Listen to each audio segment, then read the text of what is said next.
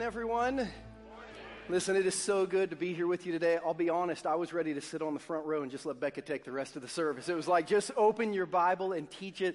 Like, one of my passions is to let young communicators get their reps at Journey so that they can do what God has made them to do. And Becca, we certainly got to get you up here teaching the Word of God to our people. And Hudson, who was over here worshiping, like, when I was 18, I was just learning to say my full name without like a stutter.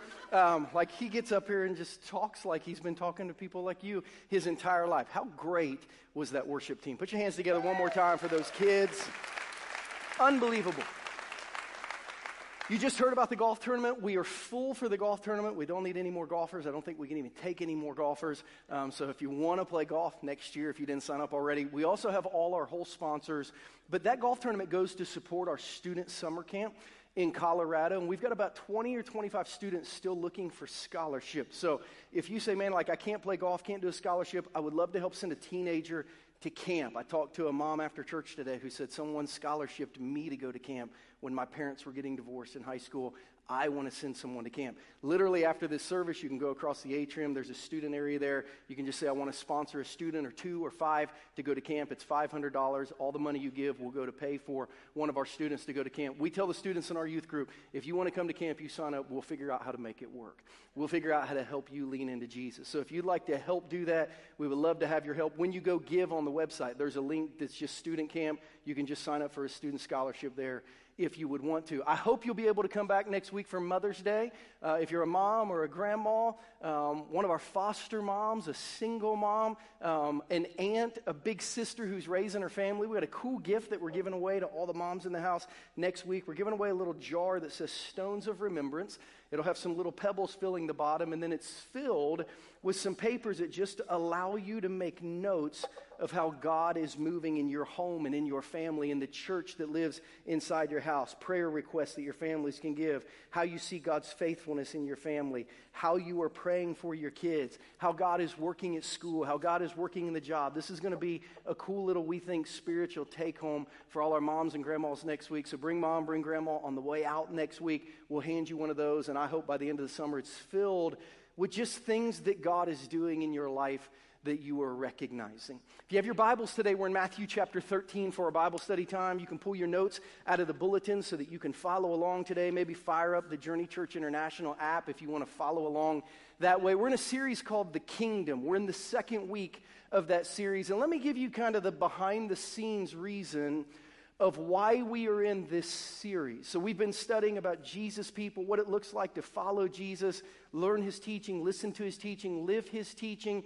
But this series is very specifically about seeing the world the way that Jesus wants us to see the world. I'm going to give you 3 scriptures that are not on your notes, but if you're a note taker, you might just want to jot down the references, because this is really the reason behind this 17-week series that we're in. The first is in Ephesians chapter 1. If you haven't been through Growth Track yet, this is how we start by introducing you to our church.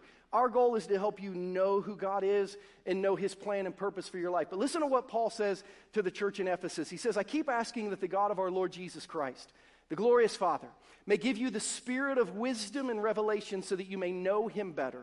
I pray that the eyes of your heart may be enlightened in order that you may know the hope to which he has called you, the riches of his glorious inheritance in his holy people, and his incomparably great power for us who believe. Paul said, my prayer for followers of Jesus is that they would begin to see with kingdom eyes and a kingdom heart. I'm praying that as you follow Jesus, Paul says, that you'll begin to see the world like God wants you to see the world. Instead of seeing it with your eyes, you'll begin to see it with your soul. That's the purpose of this series, that you will see with your soul the world the way God wants you to see the world. Because Paul would tell the church in Corinth in 2 Corinthians 5:7, we walk by faith, not by sight.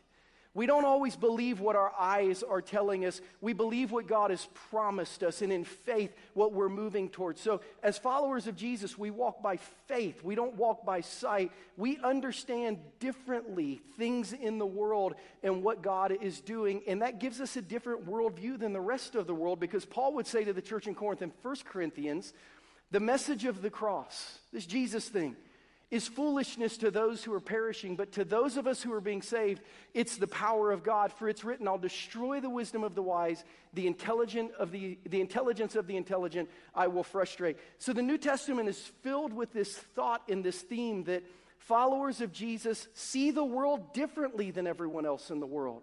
We see through the veil of what's going on with our eyes, and we understand what God is doing in our hearts. So the first part of this 17 weeks is helping you see some key foundational truth that Christians believe about the world. Last week with Pastor Christian Grassi, our church planting resident, we learned the first. We learned that kingdom people have to understand the heart. Because how people respond spiritually to Jesus tells you where their heart is spiritually. So kingdom people watch when seed is sown spiritually, and we're able to understand what's going on in someone's soul just based on how they're receiving what God is doing. So we learned last week that kingdom people understand the condition of the heart. We're going to learn this week that we also understand the condition of the world. So the condition of the heart tells us why people respond the way they respond or don't respond to what Jesus is doing. This week, understanding the condition of the world helps us understand the reality of why things are the way they are and what we're supposed to do with that. What our mission is in the reality of a lost and broken world that needs Jesus. So that'll be our goal today, to understand the condition of what's going on in the world with the eyes in our soul, with the faith that God gives us, with an understanding that not everyone has until they really meet Jesus. That'll be our goal in Matthew chapter 13. Before we always teach through the Word of God, we always pray, and our prayer is what Paul said. We ask that God will let us hear with our heart, not our ears. So would you bow your heads with me in our time today here, and if you're watching online, kind of take that deep breath to let your soul settle in this moment, and ask God to open the eyes of your heart so you can see and hear from Him today. God, that's our prayer, that we wouldn't hear with our physical ears, but we'd hear with our spiritual ears, that we wouldn't see with our physical eyes, but that we would see with our spiritual eyes. God, we cannot see and understand spiritual realities about ourselves or the world unless you show us. So today, as you teach us about the condition of the world, open the eyes of our hearts so we might see by faith and live by faith as we follow Jesus. That's our prayer. And God, we ask it today in Jesus' name. And everyone said, amen. So Matthew chapter 13, we're actually going to read two separate parts of a parable. We're going to skip a part in the middle that we'll come back to next week. We'll be in Matthew 13, verses 24 through 30. Jesus is going to tell a parable. And then in verse 36 through 43, he's going to explain that parable. The middle part that we skip this week, we'll teach next week because it's a different parable. It says this, Jesus told them another parable. The kingdom of heaven is like a man who sowed good seed in his field. But while everyone was sleeping, his enemy came and sowed weeds among the wheat, and then they went away. When the wheat sprouted and formed heads, then the weeds also appeared. The owner's servants came to him and said, Sir, didn't you sow good seed in your field? Where then did the weeds come from? An enemy did this, he replied. The servants asked him, Do you want us to go and pull them up? No, he answered, because while you're pulling up the weeds, you may uproot the wheat with them. Let both grow together until the harvest. At that time, I'll tell the harvesters, first collect the weeds and tie them in bundles to be burned, then gather the wheat and bring it into my barn. If you're wondering, what does this story mean? Good question. Verse 36, Jesus explains it. Then he left the crowd and went into the house. His disciples came to him and said, Explain to us the parable of the weeds in the field. He answered, The one who sowed the good seed is the Son of Man. The field is the world, and the good seed stands for the people of the kingdom. The weeds are the people of the evil one, and the enemy who sows them is the devil. The harvest is the end of the age, and the harvesters are angels. As the weeds are pulled up and burned in the fire, so it will be at the end of the age. The Son of Man will send out his angels, and they will weed out of his kingdom everything that causes sin, and all who do evil. They will throw them into the blazing furnace where there will be weeping and gnashing of teeth. Then the righteous will shine like the sun in the kingdom of their Father. Whoever has ears, let them hear. So if you were raised in kind of a traditional church, you probably heard this parable. It's pretty popular. You may have heard it called the parable of the wheat and the tares. In our New International Translation today, maybe a little more updated, it's called the parable of the wheat and the weeds. There are three lessons inside this parable that help us see the condition of the world the way that kingdom people are supposed to see it. The first lesson is what I call the key to the parable. It's the parable key. And here's what I mean by key. So some of you have heard my story. Before God called me into ministry, I wanted to be a teacher. I wanted to be a high school teacher, history, geography, government.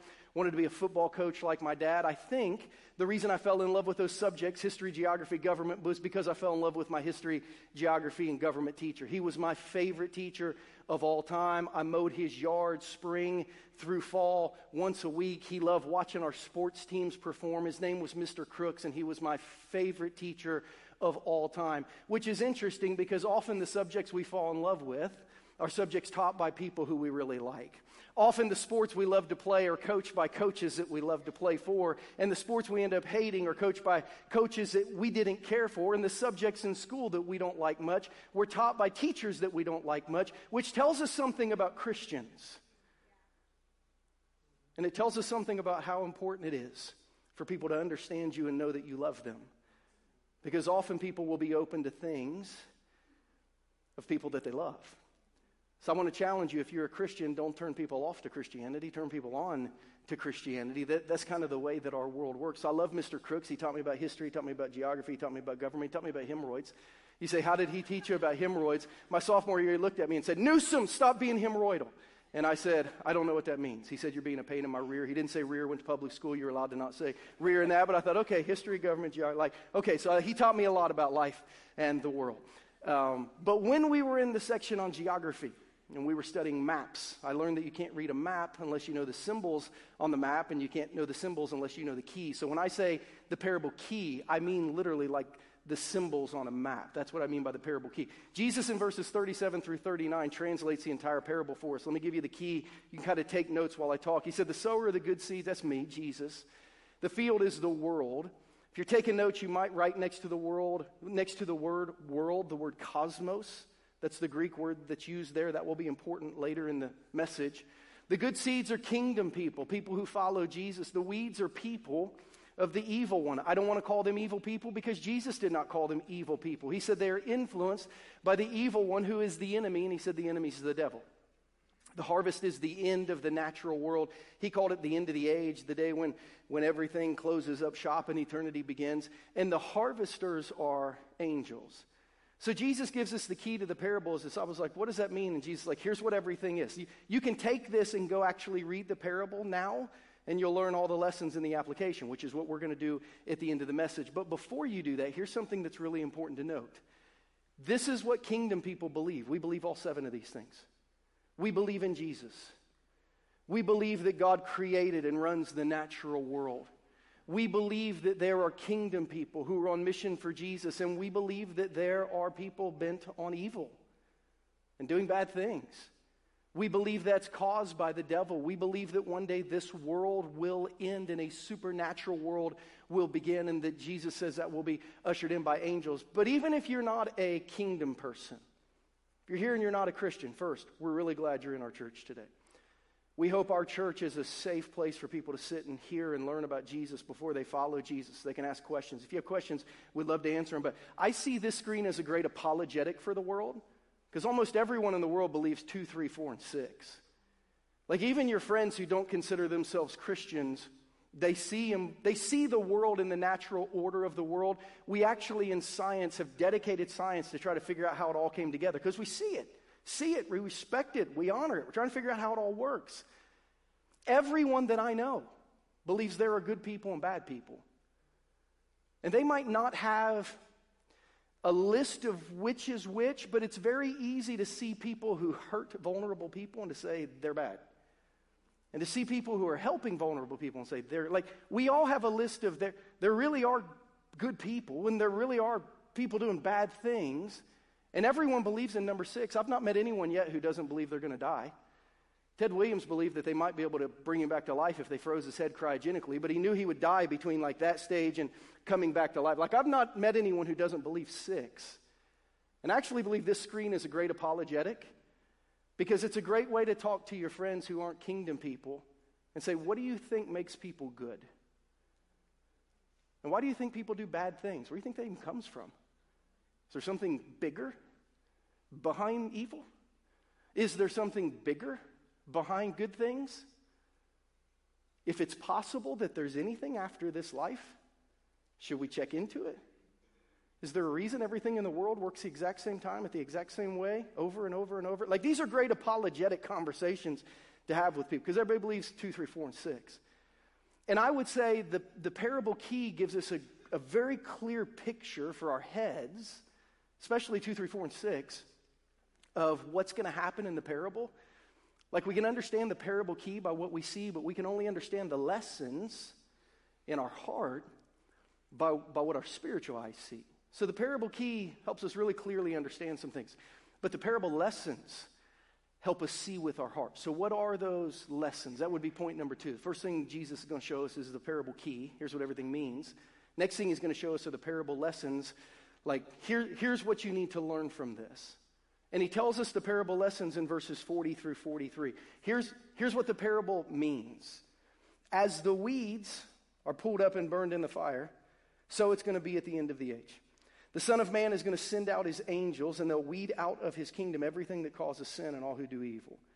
They'll throw them into the blazing furnace where there will be weeping and gnashing of teeth. Then the righteous will shine like the sun in the kingdom of their Father. Whoever has ears, let them hear. So this really is kind of part 2. Like the first parable that Jesus told us last week helped us to see what happens with the good seed.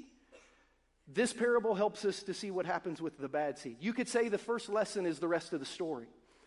Because the story started last week, and the story goes something like this. Good seeds reproduce. How do you know who's a good seed? They reproduce. Some 30 times, some 60, some 90. Bad seeds, weeds, they're rejected. So like that really is the first lesson of this parable. It's the rest of the story. And here's the story. Go ahead and throw that up on the screen, guys. I'm looking at it, but the people aren't yet. The lesson of the story. Good seeds reproduce. Bad seeds, the weeds, get rejected. Last time I spoke was Easter weekend. I was having a conversation out in our Connection Center with Sonny Hartman. He's a man in our church on our spiritual care team who's just awesome. He's got like the best beard in the world. He's kind of a strong-looking guy, rides a motorcycle. If you saw him at the front of the church, you wouldn't know whether he wanted to pray with you or hurt you. But he's very, very, very nice. And he's a very, very soft heart. And I was talking with Sonny outside, and I was like, man, tell me what's going on in your spiritual community. Like, what's spiritual life look like for you right now? And he says, I'm in the leadership track, and I'm loving it. So at Journey, our discipleship pathway has 4 tracks. Our Jesus track, know and fall in love with Jesus. Our scripture track, develop a biblical worldview. Our life track, learn how to take the scriptures and apply them to whatever you're going through in life. And then our leadership track, learn how to be a disciple who makes disciples. Each of them are 1 year. And really the lightest one we have right now is our leadership track because we just rolled it out. But the leadership track teaches you to become a disciple who makes disciples. And he said, I'm in this leadership track with Jeff Odell, one of our elders sitting back there. And he said, I absolutely love it. He said, don't get me wrong, I've been in Bible studies like my whole life, but I felt like all of those were just to teach me how to learn stuff from me. And I feel like this leadership track is to teach me how to teach someone else how to become a disciple. And he said, I absolutely love it. He said, I had a young dad reach out to me for help, and he said, I feel like for the first time I'm able to teach him how to help himself because I'm learning how to disciple people rather than just being a disciple. So like, good soil, good seed reproduces and becomes a disciple who makes disciples. If you're going through that pathway, my goal is that we have thousands of people in our church over the next decade who take a year learning how to be a disciple who makes disciples. So instead of just teaching someone what the Bible says, you can teach them what it says about their life, their experience, the application of it, and then how to go teach someone else. Like that's the way that the kingdom expands. But bad seeds, weeds, are rejected. So we should ask this key question. It's a pretty important question. What does a bad seed look like? No one wants to be rejected. So what does a bad seed look like? We're told in verse 41, the Son of Man will send out his angels, and they will weed out of his kingdom everything that causes sin and all who do evil. So the weeds that are rejected are all those things that cause sin and evil. And if I were to tell you as a group of Jesus people, now hang with me here so I don't have to repeat this. I had to repeat it in the 8:30 because they weren't with me. If I were to tell you that one day God would get rid of everything that causes sin and evil, we would all say a big amen. Like, how about today? Like, there will be a day when God gets rid of everything that causes sin and evil. However, if I were to say in order to do that, that means he would have to reject everyone who causes sin and evil. We would say, wait a minute. Because the second level lesson of this parable is this. We all live in this spiritual tension, kingdom people, of having this huge desire for God to get rid of sin and evil while also loving people who are kind of headed for destruction.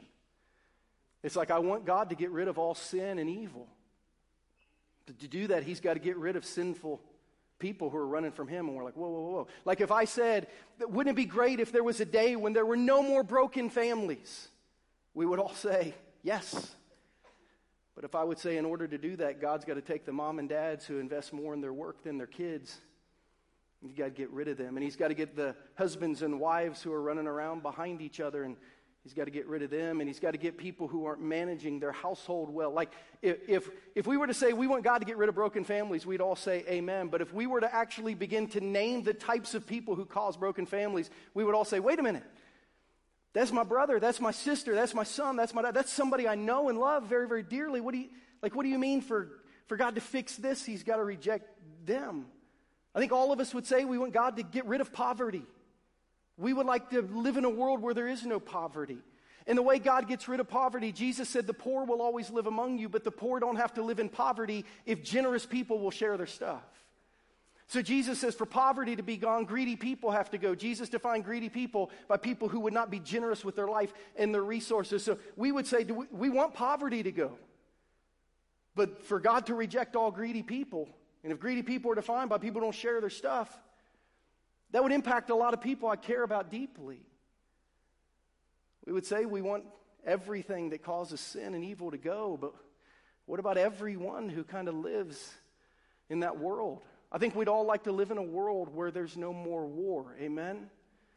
We would like the Vladimir Putins of the world not to be able to invade their neighbors. But James says factions and wars come from people who just have selfish ambitions. Their life is all about them. So for God to give us a world without war, he's got to reject anyone who lives for themselves. That's some people that we know. So there's a tension. I'd like to live in a world where babies are not aborted anymore. The vast majority of abortions are performed on unwanted pregnancies. The vast majority of unwanted pregnancies come from people who are having sex with each other before they're married or outside the person that they're married to. So for us to maybe live in a world where there's no more abortion, God would say, I've got to get rid of all the people who are having sex outside of marriage. Some of us would say, hang on, I know someone that looks like me in the mirror. Is that how it works? Yep. It's a tension. We want evil to go. But we're living in relationship with people who are running from God. So what do we do? It's interesting. 2 Corinthians 5:7 says we live by faith and not by sight. 2 Corinthians 5:10 would say we do that because we all believe we're going to stand before God, and this world is not all there is. There is an eternal world, and the eternal world is made up full of people who are either rejected by God or rewarded by God.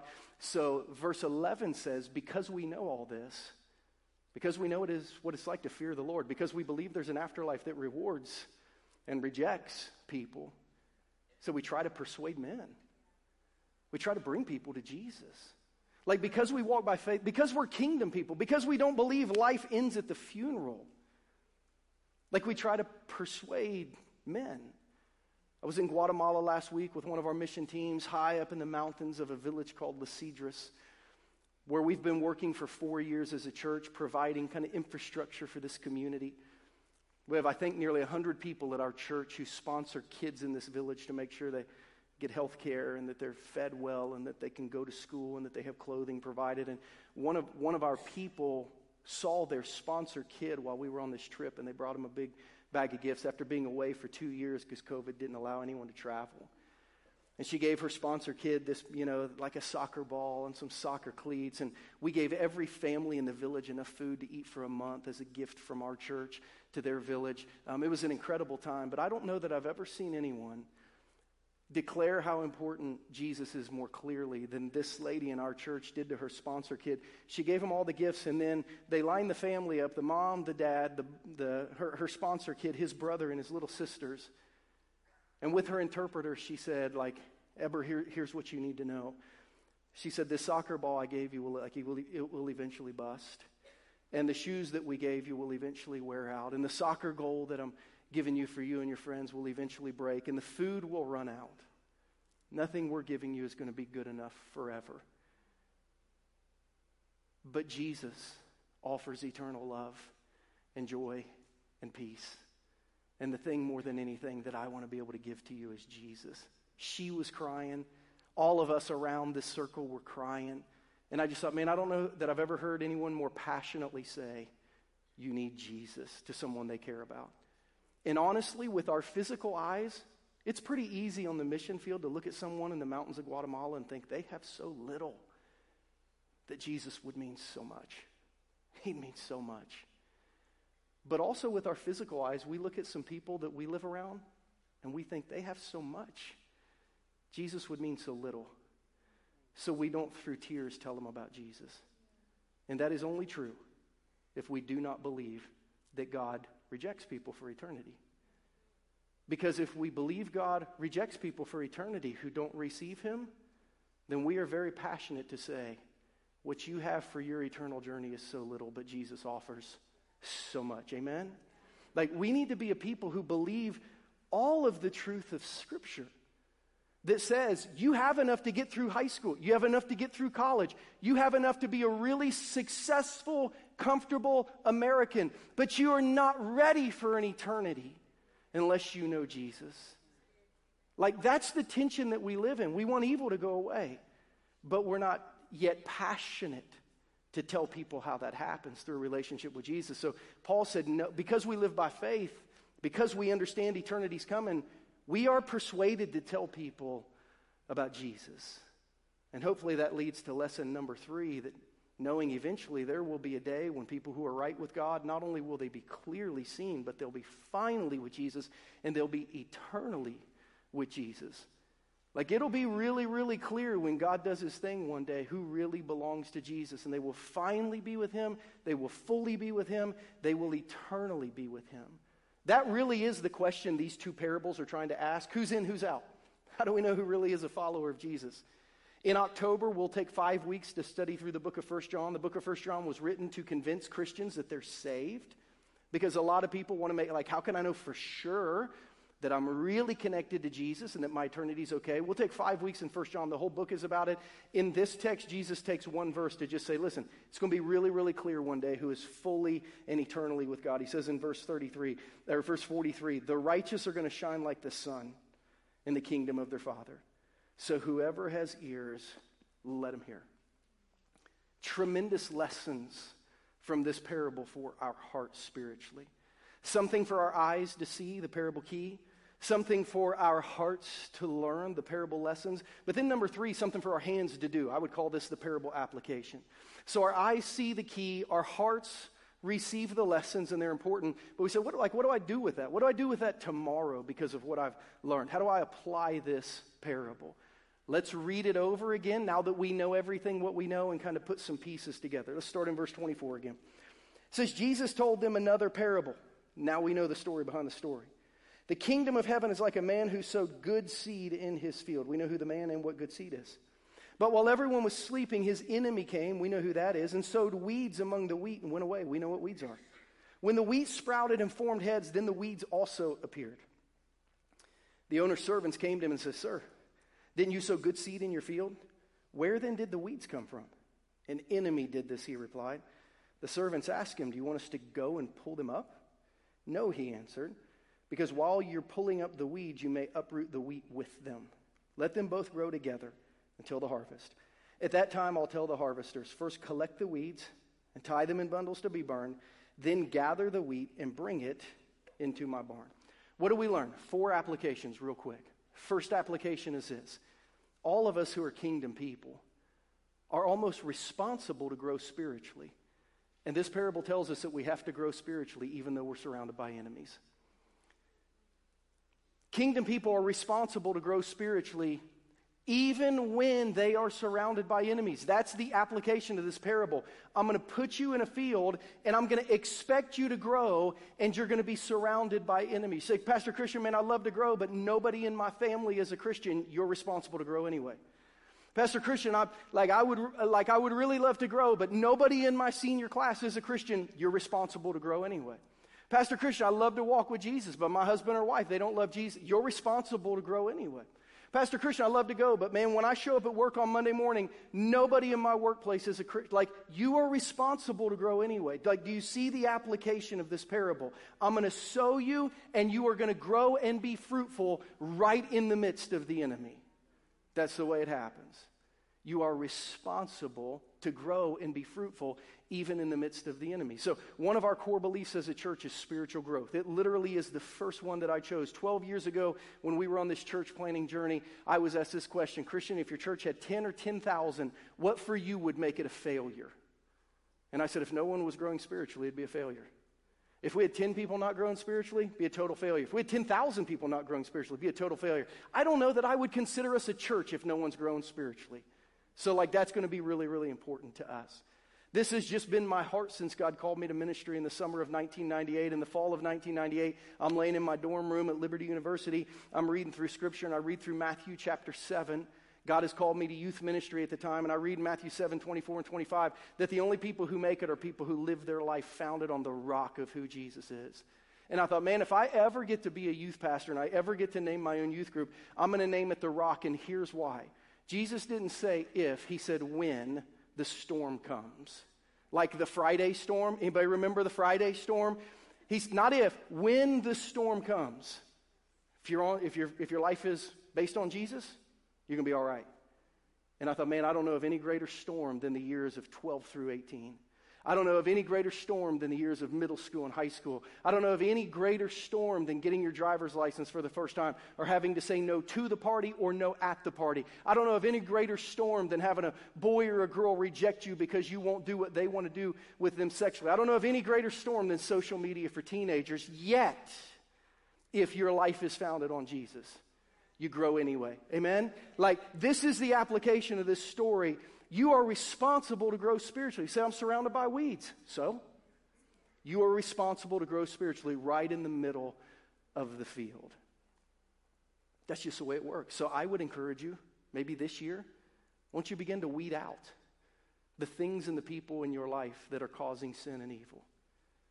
Won't you begin weeding them out, giving them less access, unfollowing them, turning off the TV, unsubscribing? Once you begin to weed out the things and the people that are causing sin and pain and evil in your life, the answer for some of you is because, Christian, I love those people. I don't want to weed them out because I love them. And that really is maybe the secret hope of this parable, is application point number 2. Christians have hope because the wheat is planted among the weeds. This is where I personally believe that the church for the last 50 years has taught this message incorrectly, just when you look at the Greek language. The church for years has taught this message as this: the weeds are what Satan sows in the church. So in a building like this, there are people who are real Christians and there are people who are not real Christians. If you read the key of the parable, that's not what it says. It says the seeds are sown in the cosmos, the world. You say, what's the big deal? Let me tell you what it means and what it doesn't mean. What it doesn't mean is Satan has sown his seeds in the church. What it does mean is God has sown his seeds in the world. Yeah, you see that? Do you see the difference? God's like, you don't have to worry about Satan getting in my backyard. I'm already in his backyard. I am sowing the seeds of my people, in my gospel, in my kingdom, in my hope, all over the world. And the hope is that even though there's a lot of weeds, they are right next to wheat. And boy, you better look out, because when that wheat starts rubbing up against them, like you and I used to be weeds and God turned us into wheat, the Holy Spirit can fill what God is doing in our lives, and it can begin to give us life. So our hope, like Christian said last week, is we just get to keep sowing. Because we're growing together until the very end. We get to keep sowing. Some of you have people in your life, you've been trying to get them to church. They're not going to come to church. Try a different strategy. If they have kids, figure out how to get their kids to our kids camp the first week of June. Then their kids will get them to church. If they have students, scholarship their student to go to Colorado with our student ministry. There's a very good chance their student will come home and make them go to church. Have them come do Serve Week with you. The goal of our Serve Week this year is Serve Week, serve with a friend, because almost everyone in our community believes good people should help hurting people. And we have people who never want to walk in the doors of our church, who if they were told they could help hurting people in the community, would do it in an instant because it'll make them sleep better at night. Leverage everything to keep sowing seed, because the hope of the world is that the wheat is sown right in the midst of the weeds. And we get to keep growing. Now that brings a little tension for application point number 3, but I think this is really important. I think this, for some of you, may be the most important part of the message. When we look at application point number 3, we're going to realize that as Christians, we anticipate that God is going to weed out the weeds. But we don't make that our primary focus in life. We have this tremendous anticipation that God is going to weed out the weeds. But that is not our primary concern. The word weed is an interesting weed. It's actually the word zizanium, which is a weed in ancient Rome that very closely resembles wheat, except it doesn't have any grain. Which means these weeds looked exactly like wheat until they were both full grown, and then one had grain and one was totally empty. But you could not tell until they were finally and totally matured which was which. And listen to the disciples of 2,000 years ago, and some of you listen to yourself. We're going to Jesus saying, Jesus, you want us to get all these weeds out of your church? You want us to pick the weeds? You know why I think this parable came after last week's parable? Because I think the holy huddle of the dumb 12 that Jesus called apostles went back together and had a small group and held a fantasy draft of which one of the soils all of their friends were, and went back to Jesus and said, do you want us to get rid of soils 1, 2, and 3? And Jesus is like, you're so dumb. You have no idea what's inside someone's heart. And you may actually tear out some wheat that just hasn't matured yet. Can you let God be God? To put it another way, can you stop being a fruit inspector and can you become a farmer instead? Amen? Put down your checklist and pick up a shovel. If you're worried about somebody in your spiritual community who doesn't look like they have any fruit, help them grow. Don't remove them. I love what Pastor John MacArthur taught about this back in the 1980s as he moved through this text. It's a powerful statement. He says, in addition to the fact that the church age is for evangelism and not judgment, Christians are not qualified to infallibly distinguish between true and false believers. Every time the church has presumed to do that, it has produced an ungodly bloodbath. Starting in Luke chapter 9 when James and John, leave that quote on the screen for a minute. Starting in Luke chapter 9 when James and John passed through Samaria and it appeared everyone rejected Jesus, and they're like, you want us to kill him? That's in the Bible for those of you who have not read it. They said no to Jesus. Should we kill them? And Jesus was like, are you out of your mind? Of course we're not going to kill them. In about the mid-300s, the Roman Emperor Constantine was going out to battle. He fell asleep and had a dream of a huge shield in the sky that had a cross on the midst of it. He became a Christian. He made all of his army become Christians and get baptized. And then in the name of Christianity and the church, he literally destroyed nations. Years later, in the Middle Ages, the Crusades of the Christian church would try to kill everything that wasn't Christians, but very specifically Muslims and Jews, which to this day hate Christians because Christians wanted to weed out the weeds before it was time. To the Protestant Reformation, when some Catholic priests stood up and said, I don't think we're doing this the right way, and the state-run, state-owned Catholic Church tried to kill everyone that was against them. That's what happens when Christians take matters into their own hands. And here we are, as a church community, trying to figure out, real Christian, not a real Christian. Weed them out or water them. Listen, put down the checklist. Pick up a shovel. I want Journey to be a church of farmers who recognize, I don't see any fruit, but maybe you're just not full grown yet. Because I don't know who's full grown and who's not full grown. I had a transformational experience in the mountains of Guatemala this week. One of the new villages that our church is sponsoring to bring in fresh water and build a school building and build a church building and build a home for the pastor and build some sustainable living and security practices high in the hills of a village called Peña Blanco, Guatemala. literally on the border of Honduras. When you stand in Peña Blanca, you look over to the mountains of Honduras. And this village that takes an hour to get to, standing in the back of a cattle truck because there are no roads to get there, where 173 families live who need everything from education to medicine to clean water to Jesus. And we go and meet the pastor of the church, who we're going to build him a building, and we're going to build him a home that has electricity and water for his wife and his 3 beautiful little girls. And we meet this pastor, Pastor Rigoberto. Did I say it right that time, Michelle? Pastor Rigoberto. And he's a coffee farmer. That's how he makes his living. And while we're meeting with him and talking with him and praying with his wife and kids and seeing his house, I began to walk through his coffee plantation, about an acre of land that is his coffee plantation. That's how he makes his living. And I was so impacted by it that I took a bunch of pictures that I want to show you. This is not a marijuana farm. For those of you who are like, are you sure? It's like, yeah, it's coffee. Trust me, it's coffee. I noticed that he had all these, what looks like to you, trash bags full of dirt. This is about the size of a Coke can, or for me, a Diet Coke can. And it is literally a clump of dirt wrapped with black plastic, and it has one seed from a coffee tree in it. And he's trying to regrow new coffee trees from the seeds. It takes a year to get one sprout out of the top of it. If that sprout comes, they will take it and they will replant it as a little bush that ends up growing to about 1 foot high over the next year to 3 years. And then if this makes it, they will take that out of the garden and they will literally plant a tree like this in the coffee plantation. But what I learned this week is that it takes 3 to 5 years for the coffee plant to begin to even sprout very little coffee beans, these little clusters of green that you can see there. And 5 to 7 years for them to begin to turn red like this one does before it will eventually turn brown, before you can pick it, squeeze it, brew it, and drink it.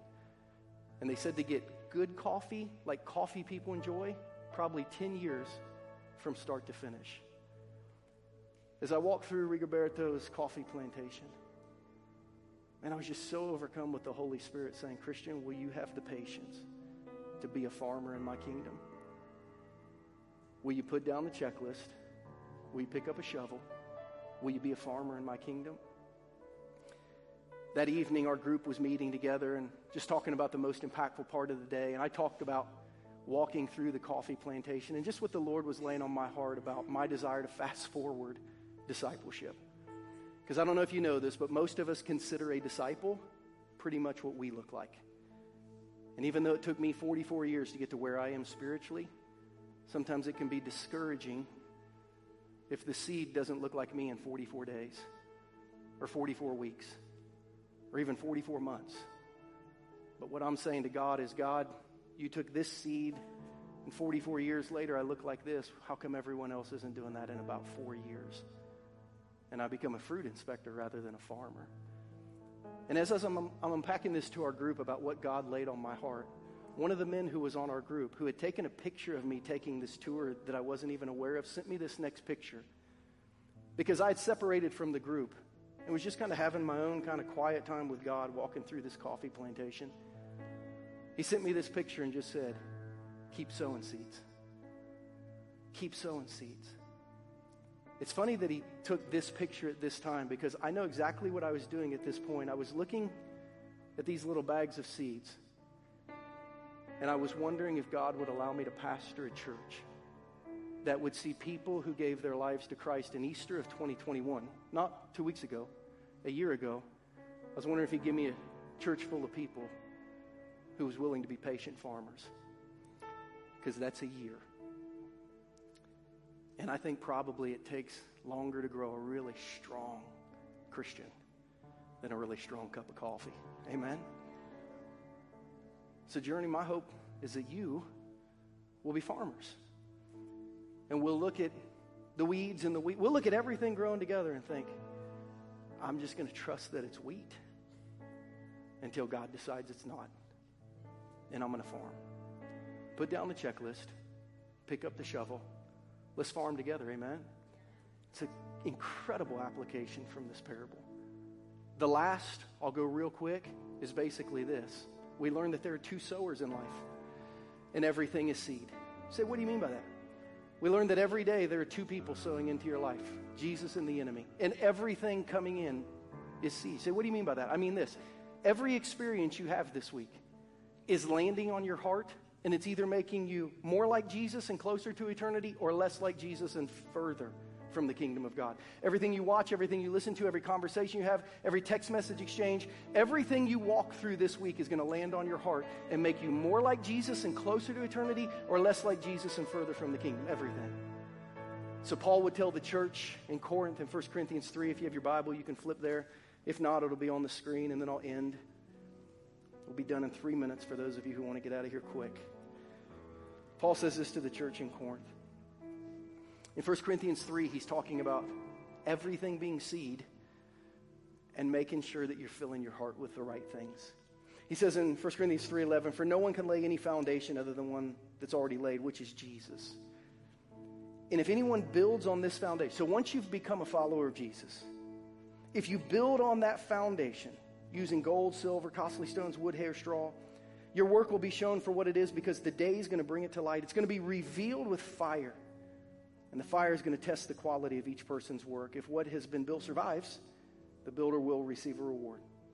If it's burned up, the builder will suffer loss, but yet will be saved, even though only as one escaping through the flames. They don't ever even look like wheat, but God knows inside they're just a Christian who never did anything fruitful or productive. But that's really his call to make. Remember, Paul said, everything that lands on your heart this week is seed. It's going to make you more like Jesus and closer to eternity. It's going to make you less like Jesus and further from the kingdom. Everything is seed. So manage the intake carefully. Reproduce. Good seed reproduces. Find someone to pour into, love. Start with your family. Reproduce. And don't lose hope. Because God is sowing wheat among the weeds. And that is a game changer for everyone. Amen? What has God said to your heart?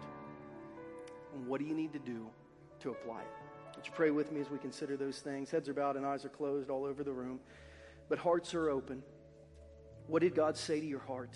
And what do you need to do to apply it? If you're here today and you're not a follower of Jesus, I hope the message that you heard is because we walk by faith and not sight, and we believe there's life after this one, we want to persuade you to know Jesus. We believe having his seed planted in your heart will change everything. And if you came here today and you've tried everything but him, and you realize that you are someone who's been broken by the sin in others' lives and your own, and you might cause more evil than good, today's the day to repent. That word means to turn around and start walking the other direction and head towards Jesus. The Bible says that if you believe in your heart, you confess with your mouth that Jesus is the one God sent to forgive you, to love you, to save you, to change you, and you receive him as your Savior, that you'll be saved. If you've never done that, you can do that today. You say, Christian, how do we do that? You just open your heart and you say yes to the God of the universe. Tell him that you know that you need him and you're finally ready to follow him. If you've never done that, I'll say a prayer you can repeat after me. You don't have to pray it out loud. It's not really even the words of the prayer, but just from your heart to heaven, if you need Jesus today, just pray something like this. Just say, Jesus, I need you. Just repeat after me, Jesus, I need you. I need your forgiveness of my sin. I need your healing in my pain. I need your cleansing in my past. I need your leadership in my future. So today by faith, which means I don't understand it all, but I'm willing to believe it. Today by faith, I ask you to plant the seed of salvation into my heart and help me to grow into a fruitful Christian, even if it takes decades. Today, Jesus, I commit to follow you, and I want to be a Christian. Heads are still bowed and eyes are still closed. If you just prayed that prayer with me, in just a second, we'll let you know how you can tell us so we can pray for you and help you get planted in really, really good soil. If you're here today and you're a Christian, and for some reason you feel like it's your job to inspect fruit rather than to farm One, I pray you'd ask Jesus to forgive you. Scripture actually teaches us to inspect fruit, but it's so that we can help develop it, not so we can tear it out and throw it away. That's God's job. So would you ask God to give you the heart of a farmer, the spiritual tool of a shovel, and would you commit to see everything as wheat and to let God sort it out in the end among your spiritual community? Jesus, we love you and we need you. Thank you for taking our life that began as a weed and at some point filling it with the Holy Spirit so we could be transformed spiritually into wheat. And walking with us like Pastor Rigoberto walks through his coffee field. For some of us, it took longer than others. But eventually, Lord, fruit from our life that served the kingdom well. Thank you. For those that you're still working on, Lord, we give you full access and control to our life, and we ask you to help develop us into fruitful Christians and help our church to be farming Christians in this community. That's our prayer. And God, we ask it today in Jesus' name. And everyone said, amen.